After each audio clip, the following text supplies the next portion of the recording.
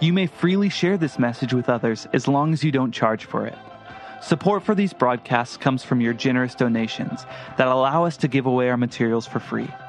To participate with us, please visit our website at themissionchurch.net. God bless. If you need a Bible this morning, why don't you go ahead and raise your hand, and our ushers will put one in your lap for you. It'll be a lot easier to go through the scriptures if you have it open. And as you get your Bibles, go ahead and open up to Nehemiah chapter 1. Nehemiah chapter 1, 2.0 this morning. And I've titled this message, New Beginnings. Obviously, this is the beginning of a new year. The gyms are full. McDonald's has never sold so many salads. It is an amazing stat, by the way. People still go to McDonald's, but they're like, I'll have a salad. It's not fully removing the temptation. It's just removing it a little bit. AA meetings are the most crowded, usually in January. And it's a great time to set New Year's resolutions or to set goals or to make lifestyle changes. And all of those things are good. There's many of us who look at our lives and we recognize, hey, I may be falling short in this, or I could steward this over here better. And it provides an opportunity from a calendar perspective as a new year, hey, I'm gonna do something different. And as we look at this idea of resolutions or new lifestyles or setting goals, I want to encourage us in something. We can either set these goals or resolutions with selfish motives, or we can set them with divine direction. And we're going to look at what the difference is between the selfish motives and divine direction this morning. And what I want to propose to you is that as you consider maybe changing habits or trying to do something different in this new year, that it does matter where your heart is. God looks at the intent of the heart much more than he does the goal on paper. God is more concerned about the motives behind what you're doing than he is about you accomplishing the task. And as we look at this chapter in Nehemiah this morning, what I love is it shows Nehemiah, this incredible godly man, and yet still a man who falls short of God's glory. It shows his response to the divine passion that God has put on his heart. So we're going to begin Nehemiah this morning in the first 4 verses, and then we're going to get into some historical context. It'll be really helpful to look at kind of the time period in history of what's happening so that we can get a better understanding of how this applies to our lives. So Nehemiah chapter 1, beginning in verse 1, says this. The words of Nehemiah, the son of Hakaliah. It came to pass in the month of Chislev, in the 20th year, as I was in Shushan, the citadel, that Hanani, one of my brethren, came with men from Judah. And I asked them concerning the Jews who had escaped, who had survived the captivity, and concerning Jerusalem. And they said to me, the survivors who are left from the captivity in the province are there in great distress and reproach. The wall of Jerusalem is also broken down, and its gates are burned with fire. So it was, when I heard these words, that I sat down and wept and mourned for many days. I was fasting and praying before the God of heaven. To unpack a little bit, to give us some understanding of what's going on in this time period, Nehemiah is living in what's known as the Medo-Persian Empire. This is happening in the Middle East, and this is the year 446 BC. We know that because it tells us that this is in the 20th year being the 20th year of King Artaxerxes. And it talks about how this is what is known as the month of Chislev. This would have been according to the Hebrew calendar, and that was the 9th month in the Hebrew calendar, which is roughly in the time frame of December and January, very close to where we are now in our own calendar year. And we learn that Nehemiah is in a foreign kingdom. He is not in the nation of Judah. He's not living in Jerusalem. Instead, he's in the Medo-Persian Empire in a place called Shushan, or some of your Bibles may say Susa. This was the winter palace for the Medo-Persian kings.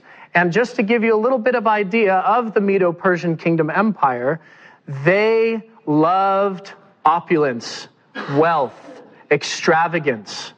As a matter of fact, they taxed their provinces incredibly hard for the purpose of living a lavish lifestyle. And we see that Nehemiah is connected to King Artaxerxes. He is a servant of King Artaxerxes. We'll learn a little bit later, he is what's known as a cupbearer. This is almost like a confidant, someone that King Artaxerxes would have had a very special and close relationship with because he needed to trust Nehemiah, because Nehemiah was responsible for making sure the king wasn't poisoned and killed.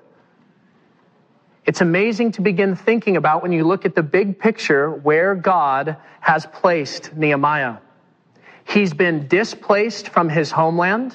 He's been taken as a captive out of Judah. He's been forced to serve in Babylon or the Medo-Persian Empire. And yet God, through his divine providence, has been working in Nehemiah's life to put him at the right hand of the king for a very special task. And to get a little bit more understanding of what's going on in this time period, how many of you remember the name King Nebuchadnezzar? Yeah, probably most of us. Nebuchadnezzar was the most powerful king out of the entire Babylonian Empire, and he's also the one who is responsible for besieging and destroying the city of Jerusalem. Some of the kings of Israel, after David and Solomon and the nation had split into two, were supposed to be paying tribute tax to Nebuchadnezzar, and they rebel and stop doing it, and Nebuchadnezzar isn't having it. So he comes and he lays waste to Jerusalem. And he does this in parts, but as he does it, he actually takes many of the people captive, specifically those of royal blood or who were educated, and he brings them back into the Babylonian Empire as captives, and he leaves a small remnant of people in the city of Jerusalem. They're poor, they're destitute, they have no power, and they are literally living in the rubble for hundreds of years. And Nehemiah gets this word from a brethren who has come from Jerusalem into the Medo-Persian Empire, and the guy gives a bad report. The gates are burned with fire, the city is destroyed, and our brothers and sisters are miserable and living in poverty. And here's what this does for us as we begin to unpack the scripture. I'm not going to ask you to raise your hands, but I want you to think. In your own life, are there areas where your gates are burned with fire? Where you're poor? Where you feel like you have nothing? Where you feel like everything is broken and you can't fix it?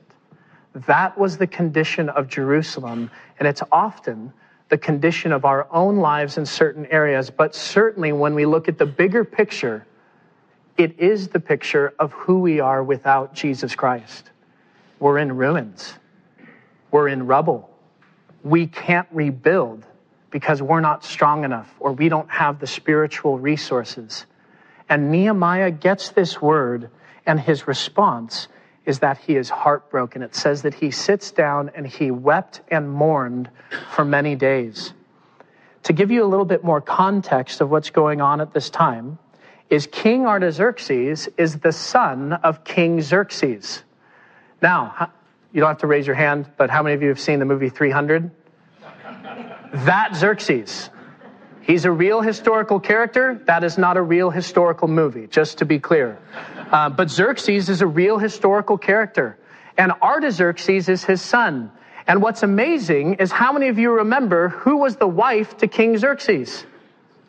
It's Esther, from the book of Esther in the Bible. And what had happened was, after Nebuchadnezzar had died, as his sons and others got raised up to be kings, there were specific kings named Cyrus and Darius who began allowing Jews to go back to Jerusalem. They were having a hard time managing this massive empire, and so they started letting people return to their homelands to hopefully help stabilize and steward the region. And throughout this time, when Xerxes was king, his goal was to overthrow and conquer the Greek Empire. And this is where many of those popular wars during that time period in both the 500s and 400s BC happen, where we get a lot of movies in which the Medo-Persian Empire is fighting the Greeks. And Xerxes cannot overthrow the Greeks. He still maintains the most powerful empire in the world, but he can't expand his territory because of the Greeks. So Artaxerxes, his son, when he comes to power, has it in his head, I'm going to do what my dad never could. And that's the goal that he sets for himself. Because if he can overcome the Greek Empire, what does that mean for him? More money and more power.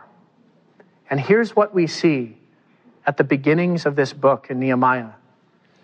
Artaxerxes, the king of the Medo-Persian Empire, has a goal. He has a resolution. His desire is to seek expanding his kingdom for whose sake? For himself, for his own wealth, and for his own power. Nehemiah is given a divine direction, a passion on his heart. His heart is literally broken for his brothers and sisters in Jerusalem. And God gives him a desire, a resolution, a goal to make a difference. And who is that for? It's for God and his people. It's not for Nehemiah. If anything, it will make Nehemiah's life harder, and yet it's what God is calling him to do. You see, passion can be driven by selfish motives or divine direction. Passion can be driven by selfish motives or divine direction. If we take a simple example, hey, I would like to get in better shape. Is this a good thing or a bad thing? It's a trick question, isn't it? From a health perspective, it's good. We should want to steward our bodies well. But here's the issue. If our heart is like, hey, I want to get in shape so people are like, dang, look at that guy, or hey, look at that girl, or man, your body's amazing. Who does that glorify? It glorifies ourselves, and that's a problem. Even the good things in life with selfish motives will corrupt the things that we pursue. And here's what I know about myself, and here's what I know about humanity according to God's word. This isn't to beat anybody up, but it is to look at the reality of who we are because we have a sinful nature. It is our default to seek personal glory. It's our default to seek personal gain. It's our default to seek personal pleasure. But when we know that about ourselves, we can begin to take things like goals or resolutions or desires of our heart and begin to hold them up to God's word and go, is this a selfish motive that I have? Or is this a divine passion that God has called me to steward for his name's sake and to build others up? And Nehemiah's heart is being broken for his people. And what I love is that we have Artaxerxes, who wants to pursue passions for himself, and we have Nehemiah, who wants to pursue the passions that God has put on my life. Which one are you? Where are you at today? Are you pursuing things for selfish motives? And if that's the case, good news. We're going to cover today how we can take selfish motives and instead lay them before God's feet and pursue what he's putting on our heart. Nehemiah chapter 1, I'm going to read verse 4 again, and then we're going to take a long section of scripture all the way through verse 11. This is going to be a prayer of Nehemiah to God in response to the bad news or the bad report that he's received. And as we get into this text, here's what I would encourage you to do. Listen to the tone of Nehemiah's voice. What is his emotional state? Where do you think his head is at as he's praying? And then in addition to his tone, I want you to listen specifically about how he chooses to pray. How many of us have ever prayed the prayer, God help me? Anybody? Yeah, probably most of us, right? And that's not a bad prayer to pray, but here's often what happens for Sunday-only Christians. Is that tends to be the only type of prayer we pray, maybe along with Jesus, thank you for this food. And we miss out on the depth of the relationship that God has for us. And we will see that Nehemiah, just through the way that he prays, we can see the incredible relationship that he has with God, even in the structure of his prayer. Do you pray like Nehemiah? Perhaps something that you may want to do is to seek to pray like Nehemiah. So Nehemiah chapter 1, read verse 4 again, and then we'll get into the prayer. So it was, when I heard these words, that I sat down and wept, and mourned for many days. I was fasting and praying before the God of heaven. And I said, I pray, Lord God of heaven, O great and awesome God, you who keep your covenant and mercy with those who love you and observe your commandments, please let your ear be attentive and your eyes open, that you may hear the prayer of your servant, which I pray before you now, day and night, for the children of Israel, your servants, and confess the sins of the children of Israel, which we have sinned against you. Both my father's house and I have sinned. We have acted very corruptly against you, and have not kept the commandments, the statutes, nor the ordinances which you commanded your servant Moses. Remember, I pray, the word that you commanded your servant Moses, saying, if you are unfaithful, I will scatter you among the nations. But if you return to me and keep my commandments and do them, though some of you were cast out to the farthest parts of the heavens, yet I will gather them from there and bring them to the place which I have chosen as a dwelling for my name, that is the city of Jerusalem. Now these are your servants and your people, whom you have redeemed. Everyone say, you have redeemed. By your great power and by your strong hand. Take note in verse 10 of all the yours that Nehemiah is assigning to God. Verse 11, O Lord, I pray, please let your ear be attentive to the prayer of your servant and to the prayer of your servants who desire to fear your name. And let your servant prosper this day, I pray, and grant him, that's Nehemiah, mercy in the sight of this man. Who is this man? This man is King Artaxerxes, for I was the king's cupbearer. We see the divine passion placed upon Nehemiah's heart. It causes him to cry out to the Lord. Just in the silence of your own mind, for just a moment, what has God passionately put on your heart? What has God passionately put on your heart? It could be your marriage and a desire to grow with your spouse or to grow together in Christ. It could be in your parenting, whether you have young children or children that have moved out of the home, rebuilding relationship or establishing a connection that hasn't been there with one of your children, or stewarding them better as a parent. Perhaps it's someone in your neighborhood, someone that you've been praying for a long time. Maybe it's the person 3 doors down that you're always praying that they move so that the neighborhood gets better. And yet perhaps God would change your heart to pray that he would use you to bring them to Christ. It could be your health and making more health-conscious decisions for the purpose of stewarding what God's given you and to be around for your family and your church family. It could be renewal in finances and better caring for what God has gifted you. Whatever it is,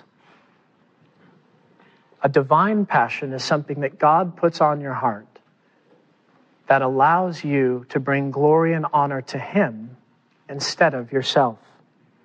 And what I love about Nehemiah, as we unpack this prayer, verses 5 through 11, is he reveals how we are to respond to a divine passion put on our heart.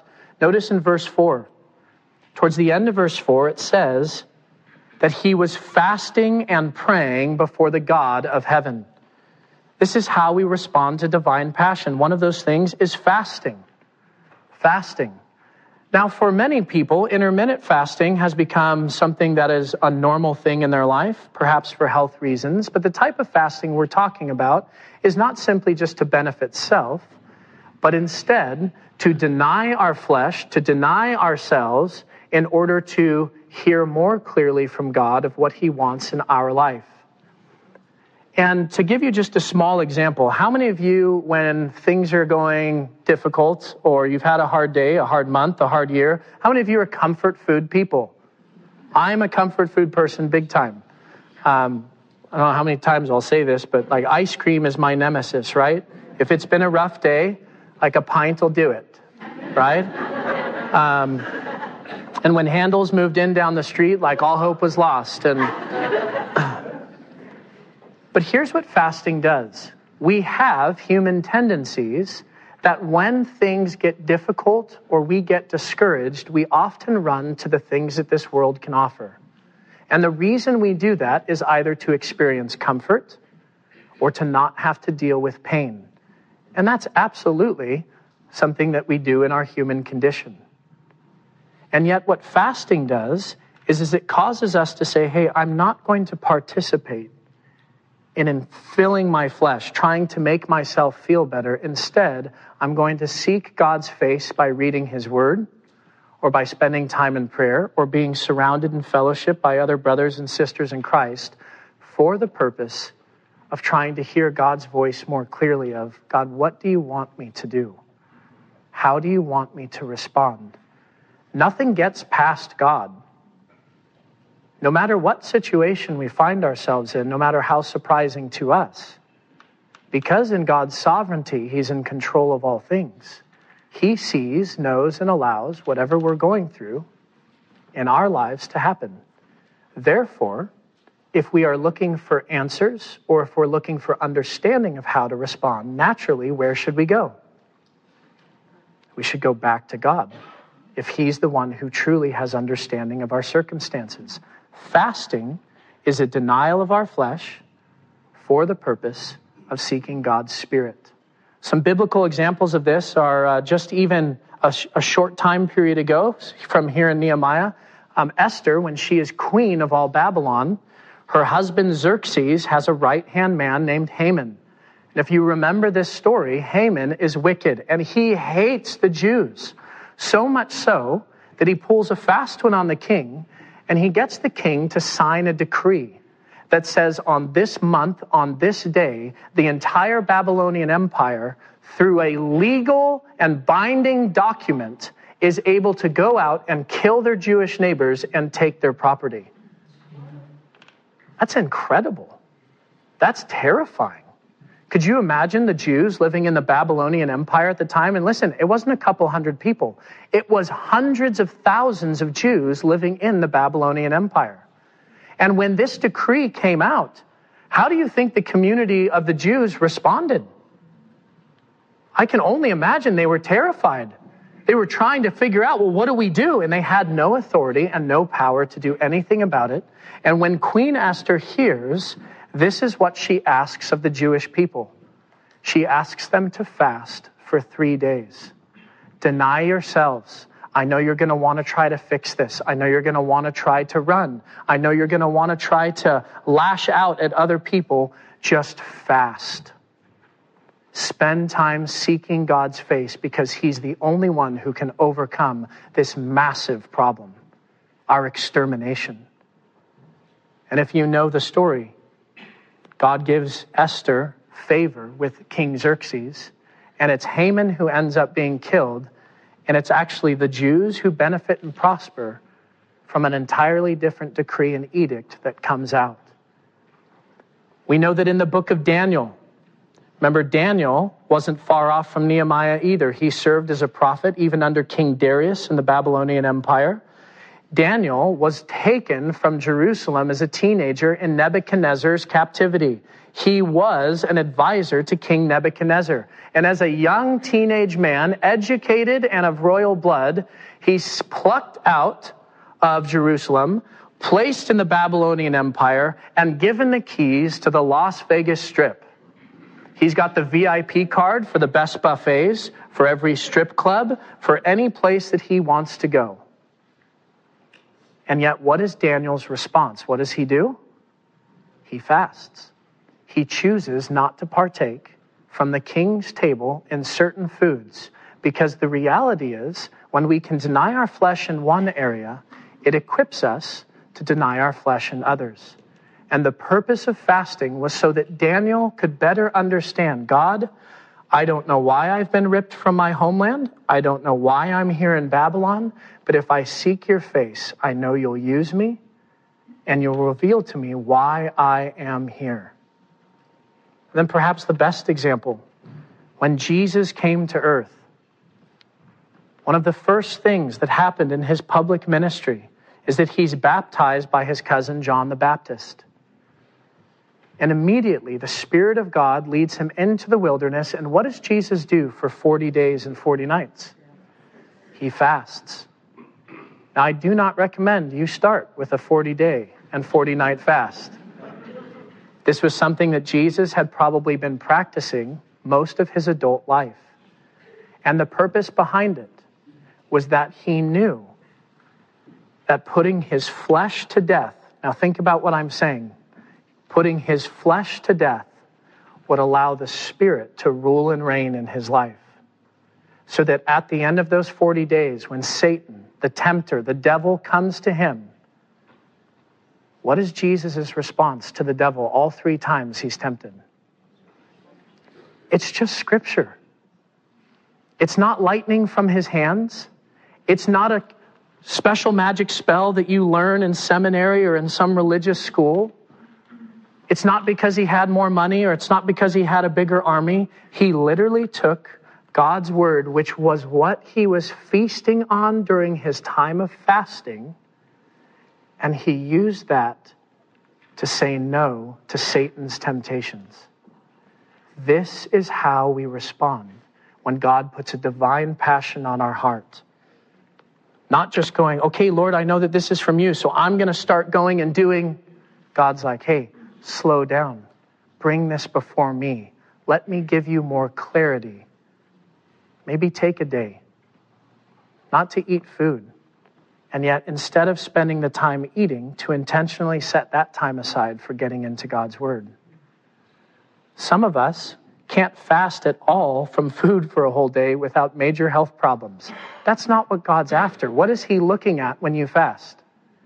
He cares about the intent of your heart. Whether it's from sugar, or whether it's from soda, or whether it's from bread, I don't know. What God wants is you to say no to you and to say yes to seeking his face.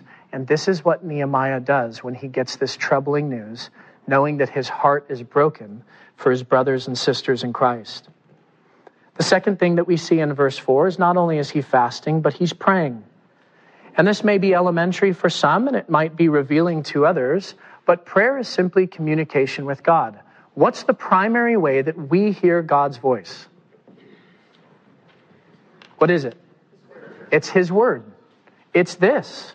This is how he speaks to us. And it does amaze me how often as pastors we do hear people go, I just wish God would speak to me. And I'm like, oh gosh, we just wish you'd open your Bible. And we laugh about that, but isn't it true? Look at this. This is amazing. Thousands of years, 40 plus authors, 66 books, multiple languages, all put into English so that we can sit down at the coffee table in the morning and literally read the divine scriptures from a holy God. And if we want to hear his voice, this is where we go. And when we are fasting and when we're spending time in prayer, prayer is simply our response to what God has already communicated to us in his word. It's no different than a human relationship from the standpoint of, to get to know somebody, you invest time with them. And one of the ways to invest time with God is by spending time in prayer. And here's something that I love. And Nehemiah models this well in verses 5 through 11.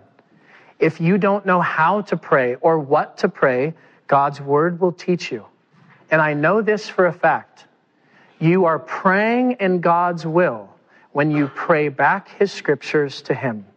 Because if he's already spoken it to us and we simply affirm what he's already said, we are certainly in God's will. Think about this. In our own life, if we ever come before God and we're like, God, I think you want me to have more mercy for my wife. I'm really struggling with my frustration, but maybe that's a bad example. Jocelyn's amazing, by the way. That's not where this is going. But if I come to him and go, help me to be more patient and humble with my wife. Am I in God's word? Am I in his will? You bet I am. I'm asking for his character to be magnified in me. And the same works in reverse. If I come to God and go, God, these 60-hour work weeks are killing me. I'd really like to move to like a 20-hour work week with a pass at Bear Mountain and maybe a cabin too. Like that would be great. I can go back to God's word and go, is that what God desires for me? Is he interested in making my life easier in order to benefit myself? And God's word teaches that that is not the case.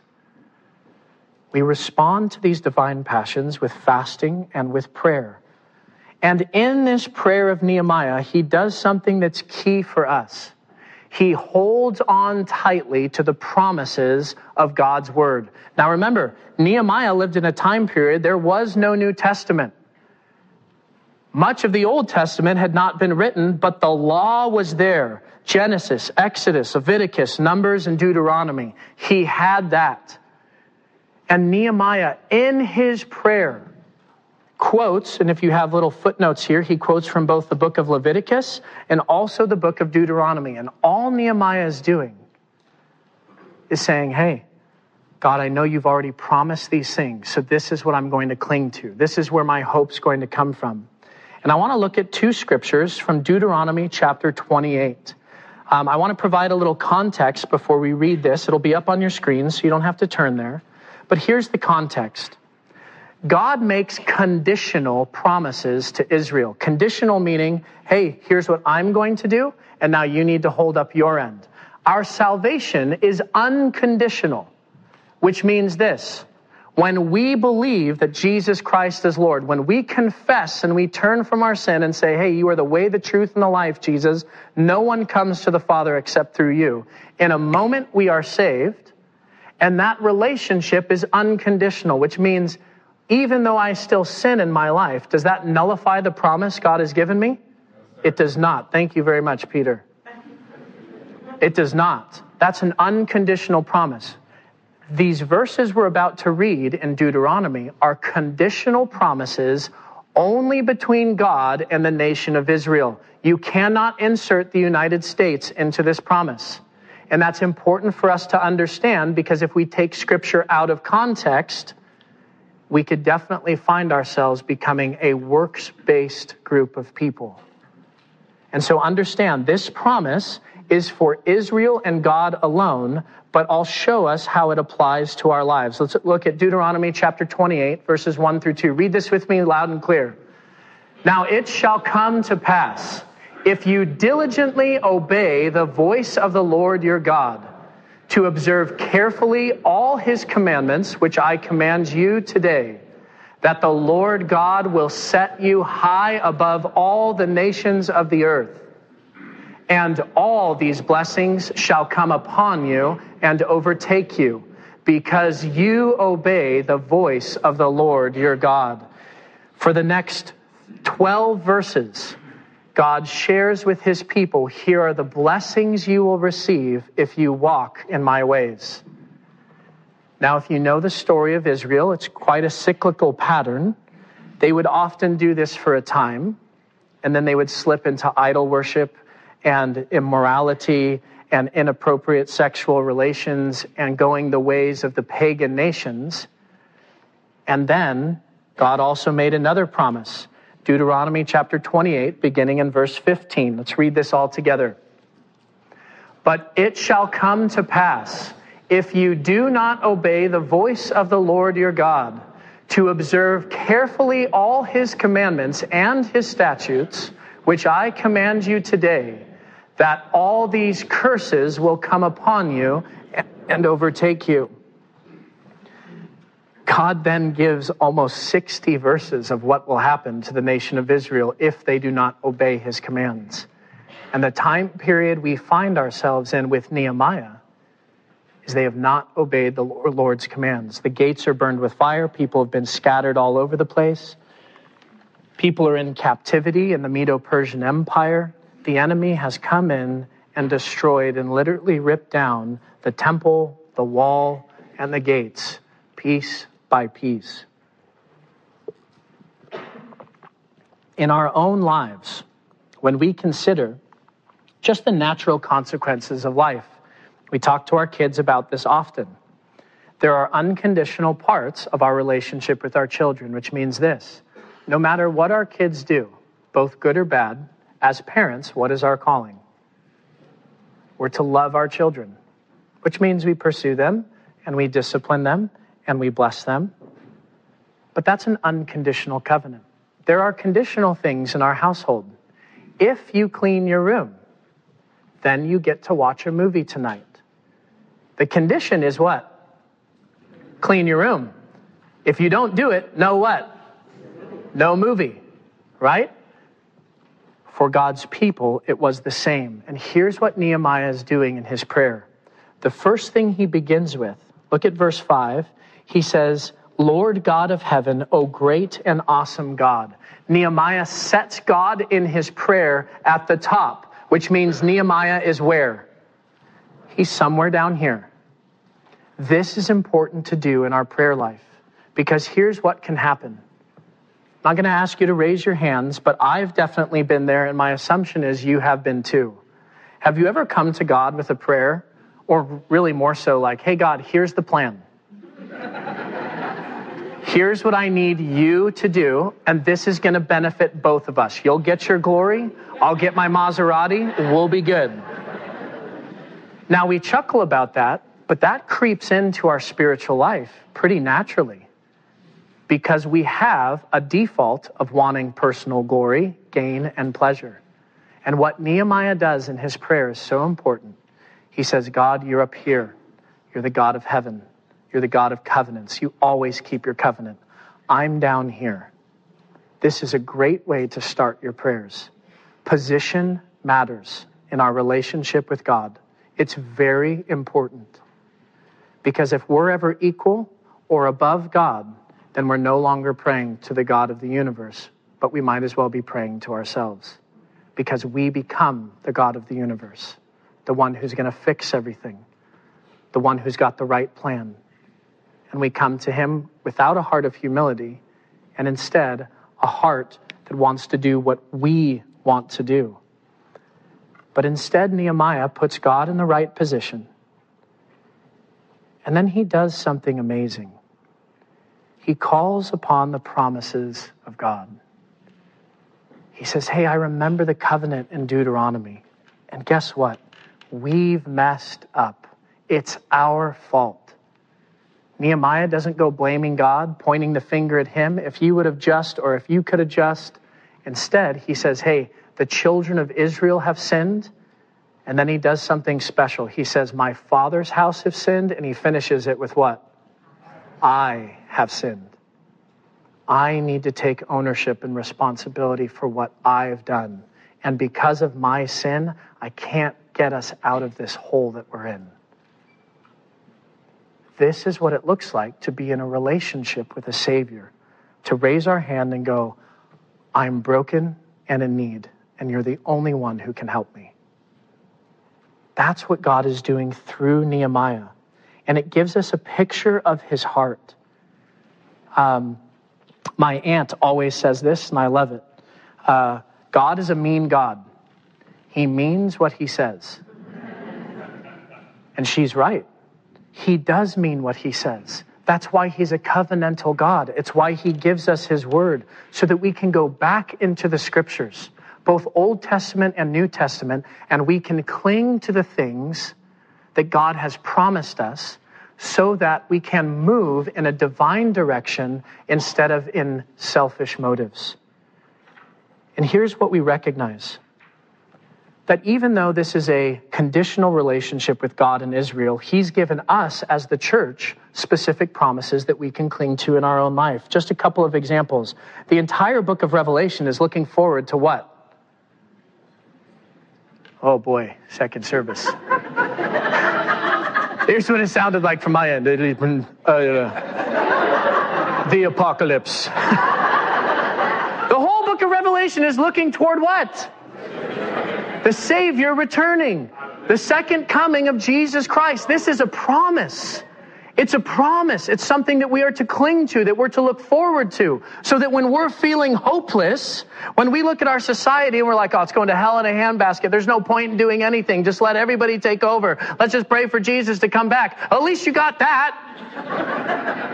But it gives us hope that there's something far greater than ourselves, and what's needed is his return, because no matter how hard we try, which he's going to call us to in our own specific ways, he holds the key to life. Another promise, Romans 8:1.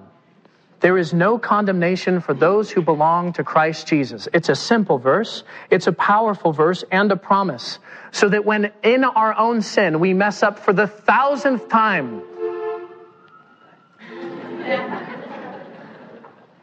and we go before God, we don't have to go before him going, God, don't even forgive me. I'm worthless. I did it again. It's pointless. Don't. No, there is no condemnation for those who belong to Christ Jesus, which means there still needs to be repentance. But repentance leads to the resurrection hope. Repentance leads us to remembering that Christ left heaven, came to earth, died and paid for our sins, and was raised from the dead. We also know in James talks about when we draw near to God, what's the promise? He draws near to us. And here's why that's so important. Do you think Nehemiah was feeling close to God at this moment? Hearing about his brethren, recognizing he's stuck in Medo-Persia, serving a very wicked king in Artaxerxes? Probably not. But the truth of God's word is that when we draw near to him, when we get into the word, when we get into prayer, when we're in fellowship with other believers, God is drawing near to us whether we feel it or not. And that is important because our feelings are deceptive. And the beauty of what God is doing through Nehemiah is he's showing us how to pray in response to what God puts on our hearts. How to respond to divine passion, fasting, prayer. The next one is repentance. Nehemiah models this well. It's part of our salvation journey. We must repent of our sins. You can't earn God's trust or faith or favor by showing up to church or giving enough money or walking enough people across the street or serving at soup kitchens. Our righteousness, God compares it to filthy rags. It just is nothing. And yet, through repentance, we receive the blood spilled on the cross and his resurrection, which covers anything and everything we could ever do. Repentance is a sign of humility in our heart, and it's not simply just an I'm sorry. It's about doing a 180-degree turn, going, I know what I've been doing is sinful, and my desire is to go this way. And sometimes we find ourselves getting pulled back or even headed back that direction. But when we repent of our sins, here's what it does. It leads us to hope. Repentance leads to hope. It's the fourth response to God putting something on our heart. And here's why that's so important. Oftentimes for both, especially for Christians, if you suffer from an addiction, or if you have a habitual sin, there's nothing more frustrating than knowing in your brain how bad that thing is for you and how it breaks your relationship with God and feeling stuck that you can't get out. And this is when the enemy comes in and he condemns you. He challenges your salvation. And there is an aspect of our guilt that is good, but God does not leave us feeling guilty. He leaves us feeling hopeful. That's the whole purpose of repentance, is it leads us to hope. And the hope is found in the redemption that God has bought for his people, even in Nehemiah. Nehemiah gives credit. Look at verse 10. He says, now these are your servants. Whose servants? God's servants and your people. Nehemiah is not saying, hey, these are my people. I'm going to take care of them. Nehemiah says, these are your people. These are your servants. And he says, whom you have redeemed. Nehemiah does not see himself as the Savior. He sees himself as an instrument in God's hands. And it's so easy for us in our own Christian lives to start playing Jesus before we even know what we're doing. We can do it in our marriage. We can do it with our kids. We can do it with other people in our communities where accidentally or sometimes even intentionally, we become the Savior. And Nehemiah puts God in his proper place and allows himself to be lower and says, hey, you have redeemed your people by your great power and your strong hand. How is God going to rebuild the gates of Jerusalem, rebuild the temple, rebuild the wall, renew God's people? Through Nehemiah's strength? Of course not. Nehemiah goes, it has to be you, Lord. It has to be you. But I'm willing to be used however you see fit. Still with me this morning? Yeah. Nehemiah chapter 2. Don't worry, we only have 9 more chapters. Just kidding. Just going to go through verse 10. Nehemiah chapter 2. He's prayed. And we get some insight into how long he's been praying. Verse 1 of chapter 2, and it came to pass in the month of Nisan, in the 20th year of King Artaxerxes, when wine was before him, that I took the wine and gave it to the king. Now I had never been sad in his presence before. This is packed with goodness here. Don't miss this. We started at the beginning of chapter 1 in the 9th month. What month is it now according to the Hebrew calendar? It's the first month. How many months have gone by for you math majors? 1 math major. 4 months, right? 4 months. 9, 10, 11, 12, 1. Oh, all right, it's all right. It's probably been about 4 months, which tells us this. How long has Nehemiah been praying? 4 months. In my own life, it's so easy for me to pray a prayer one time, or maybe a couple of times, or to be passionately moved about something in a moment. But then if it doesn't happen, or that feeling goes away, what do I often stop doing? I stop praying. Nehemiah has been praying for 4 months. He's in it for the long haul. He knows that this passion God has put on his heart is from the Lord. Therefore, he's not going to stop persevering and enduring in prayer. And my encouragement is for you to do the same. Do you know how many stories Pastor Dave and I have the privilege of hearing from people going, we've been praying for my son for 25 years, and he came to Jesus.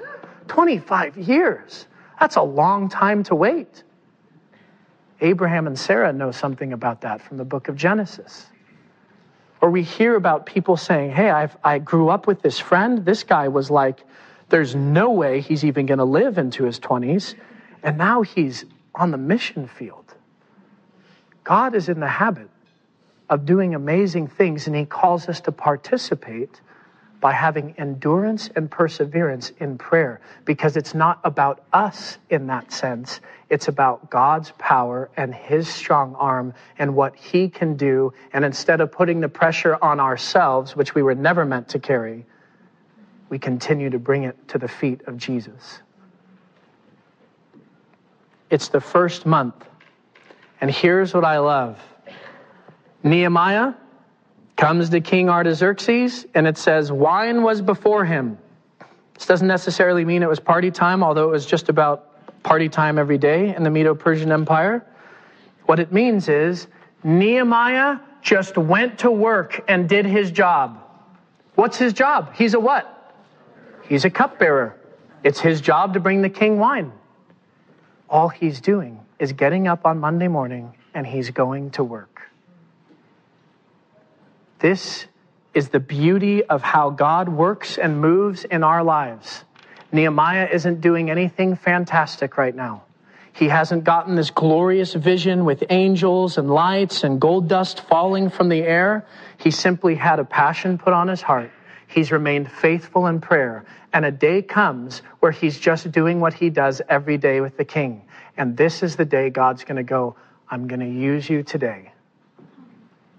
It's no different than when you go to that same stinking cubicle Monday through Friday. Or when you're stuck at home with the kids and you feel like you're trapped. Or when you're into retirement and you're trying to figure out what in the world to do. God gives us small things to steward so that when we steward them well, he uses them simply for small responses, which can make a tremendously big difference in people's lives. This is the day that God calls Nehemiah. And it says in verse 1 at the end that Nehemiah had never been sad in the king's presence. This is important because you don't show up to work in the Medo-Persian Empire for King Artaxerxes like, oh, hey, I just don't feel good today. I think I'm going to call out sick. Artaxerxes will find somebody else, and you'll find yourself not only out of a job, but without a head. No joke, right? We go back to Esther's time period. The rule was if you came before the king unannounced, legally he had every right to do what? To execute you. This was serious business. Nehemiah had never appeared sad in the presence of the king before. Verse 2. Therefore, the king said to me, why is your face sad, since you are not sick and you don't have COVID? This is nothing but the sorrow of heart. So I, Nehemiah, became dreadfully afraid. Listen, this shows the relationship between Artaxerxes and Nehemiah. It was close enough for Artaxerxes to go, hey, dude, what's up with you today? I've never seen you like this. Your heart's sick. You're distraught in here. It's not because you're physically sick. What's going on, buddy? That's amazing that God allowed Nehemiah to have that kind of relationship with the most powerful king on the planet. And you know how it grew? One small day at a time, spending time together, simply being faithful in what he was called to do, to bring the cup before the king and to make sure that the king stayed safe. Nothing amazing, but faithfulness and time. God builds his people in order to use them for mighty things.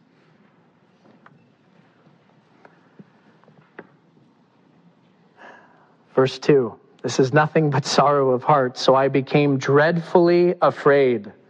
Nehemiah is terrified that the king has noticed. Artaxerxes has the power to end Nehemiah's life. And yet here is what Nehemiah has been praying about for 4 months. Here's the moment that he's called to speak up. And look at verse 3. He said to the king, may the king live forever. Really good response to the king noticing that you're sad. Why should my face not be sad when the city, the place of my father's tombs, lies waste and its gates are burned with fire? This is a tremendous risk that Nehemiah is taking for more than just the reason of being sad in front of the king. Who was it that destroyed Jerusalem in the first place? It was the ancestors of Artaxerxes, Nebuchadnezzar. And as you go down the line, there's something even more intense about this conversation. In the book of Ezra, we learned that there were already some people who had tried to rebuild Jerusalem. And the enemies of God write letters to King Artaxerxes himself and say, hey, this is happening. We don't want you to forget. Jerusalem used to be a rebel city against you. And here is Artaxerxes' response. Look at Ezra with me on the screens. The letter which you sent to us has been clearly read before me. This is Artaxerxes speaking. And I gave the command, and a search has been made, and it was found that this city, meaning Jerusalem, in former times has revolted against the kings. And rebellion and sedition have been fostered in it. Therefore, it's an enemy to Artaxerxes. There have also been mighty kings, referring to King David and King Solomon, over Jerusalem, who have ruled over all the region beyond the river. And tax, tribute, and custom were paid to them. In other words, here's what Artaxerxes is saying. It's no different, but on a bigger scale, when my kid comes to me and goes, hey, Dad, I know you said we couldn't have ice cream, but can we have ice cream? It's what Nehemiah is doing. Hey, I know you said we couldn't rebuild the city of Jerusalem, but can we rebuild the city of Jerusalem? And here's the difference. God ordained timing through fasting, through prayer, through repentance, and through hope have led Nehemiah to this place where he has understanding. He's simply just answering God's call, walking in his will, and God is the one orchestrating the timing. The answer had already been no by the most powerful king in the world. And here Nehemiah stands, walking in obedience to God's will, asking, again, can we rebuild the city of Jerusalem? Verse 4, then the king said to me, what do you request? So I prayed to the king. Or excuse me, that's very wrong. So I prayed, seeing if you're awake still. So I prayed to the God of heaven. I love this. Nehemiah's already been praying for 4 months. And yet the king goes, okay, so what do you want? And Nehemiah's like, let me pray real quick. We laugh at that, but think of this. When you're in the heated moment in a conversation with your spouse, what should you do? You should pray. When you find yourself at work and you're faced with a moral decision about whether to fudge a number or not, what should you do? You should pray. And we could go on down the list. And this is what Nehemiah does. He doesn't come with his chest puffed out going, oh, I've heard from God. He simply in humility goes, Lord, this is the opportunity you've given me. Help me to steward well. And look at what Nehemiah's response is. It's clear he had things planned out. He says to the king in verse 5, if it pleases the king, and if your servant has found favor in your sight, I ask that you send me to Judah, to the city of my father's tombs, that I may rebuild it. What a bold request from Nehemiah. And yet perfectly in God's timing and his will, as Nehemiah has responded to this passionate desire that was placed on his heart. You see, Nehemiah had vision, and here's what vision is. Vision is knowing where you are and aiming at where God wants you to be. Vision is knowing where you are and aiming at what God wants you, where God wants you to be. Think about this.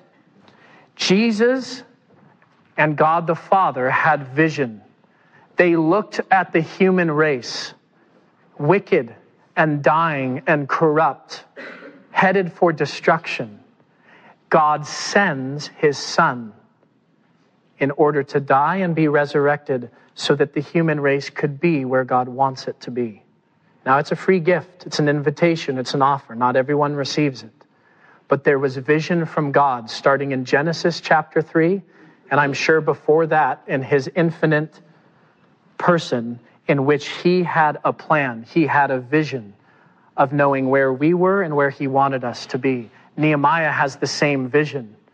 Here I am. I'm a cupbearer to the king. I'm here in the Medo-Persian Empire. I believe God wants me in Jerusalem, helping to oversee the rebuilding of his holy city. And he takes the opportunity to make the ask. Then the king said to me, the queen also sitting beside him. This is interesting because what it tells us is there was probably an entire court of people. This wasn't a little intimate time between the king and Nehemiah. An entire court had been gathered. Nehemiah is making some bold requests in front of the Medo-Persian court. And the king says, hey, how long? How long is this going to take? So it pleased the king to send me, and I set him a time. We don't get the specific time period that Nehemiah set. But if you're wise, which Nehemiah was, he probably set a short time period, and here's what we know. It eventually took Nehemiah 12 years to accomplish all that God had prepared. And yet, because he stewarded his short time well, he was given more time and eventually became governor of Judah because King Artaxerxes trusted Nehemiah. Small things that God gives us to steward, which can make a very big difference in the lives of God's people. We continue in verse 7. We see that Nehemiah is a smart guy. It says, furthermore, I said to the king, if it pleases the king, let letters be given to me for the governors of the region beyond the river, that they must permit me to pass through till I come to Judah. And a letter to Asaph, the keeper of the king's forest, that he must give me timber to make beams for the gates of the citadel, which pertains to the temple, for the city wall and for the house that I will occupy. And the king granted them to me according to the good hand of my God upon me. Who's getting the credit? God is. Then I went to the governors in the region beyond the river and gave them the king's letters. Now the king had sent captains of the army and horsemen with me. We're going to go through this really fast, but when we talk about goals, when we talk about resolutions, there's some practical matters that Nehemiah shows us that will help us to be successful in these things as we seek God's face, that they are a divine passion from him and not simply selfish motives from ourselves. Achievable goals require these three things: accountability, realistic timeline, and a resource plan. Accountability, realistic timeline, and a resource plan. We know that ultimately Nehemiah is accountable to God, but he also has human accountability. Who is his human accountability? It's the king. Hey, I'm asking to be able to do this under your authority and under your good grace. I will be held accountable to you. In our own lives, we need accountability in order to accomplish what God calls us to. It's why we have spiritual authority. It's why we need mentors. If you're going to a gym and you're trying to get in shape, it's way easier to do that if you have what? Accountability, which can either be a really good friend or this thing called a scale. It just depends on what you want to use as your accountability. Nehemiah has accountability in his life. He also sets a realistic timeline. The king wants to know, how long is this going to take? Nehemiah has spent time in prayer and in planning and in preparation for this moment to where he's able to give the king a timeline, and the king goes, that seems reasonable. In our society, it's so easy for us to get caught up in wanting something right away.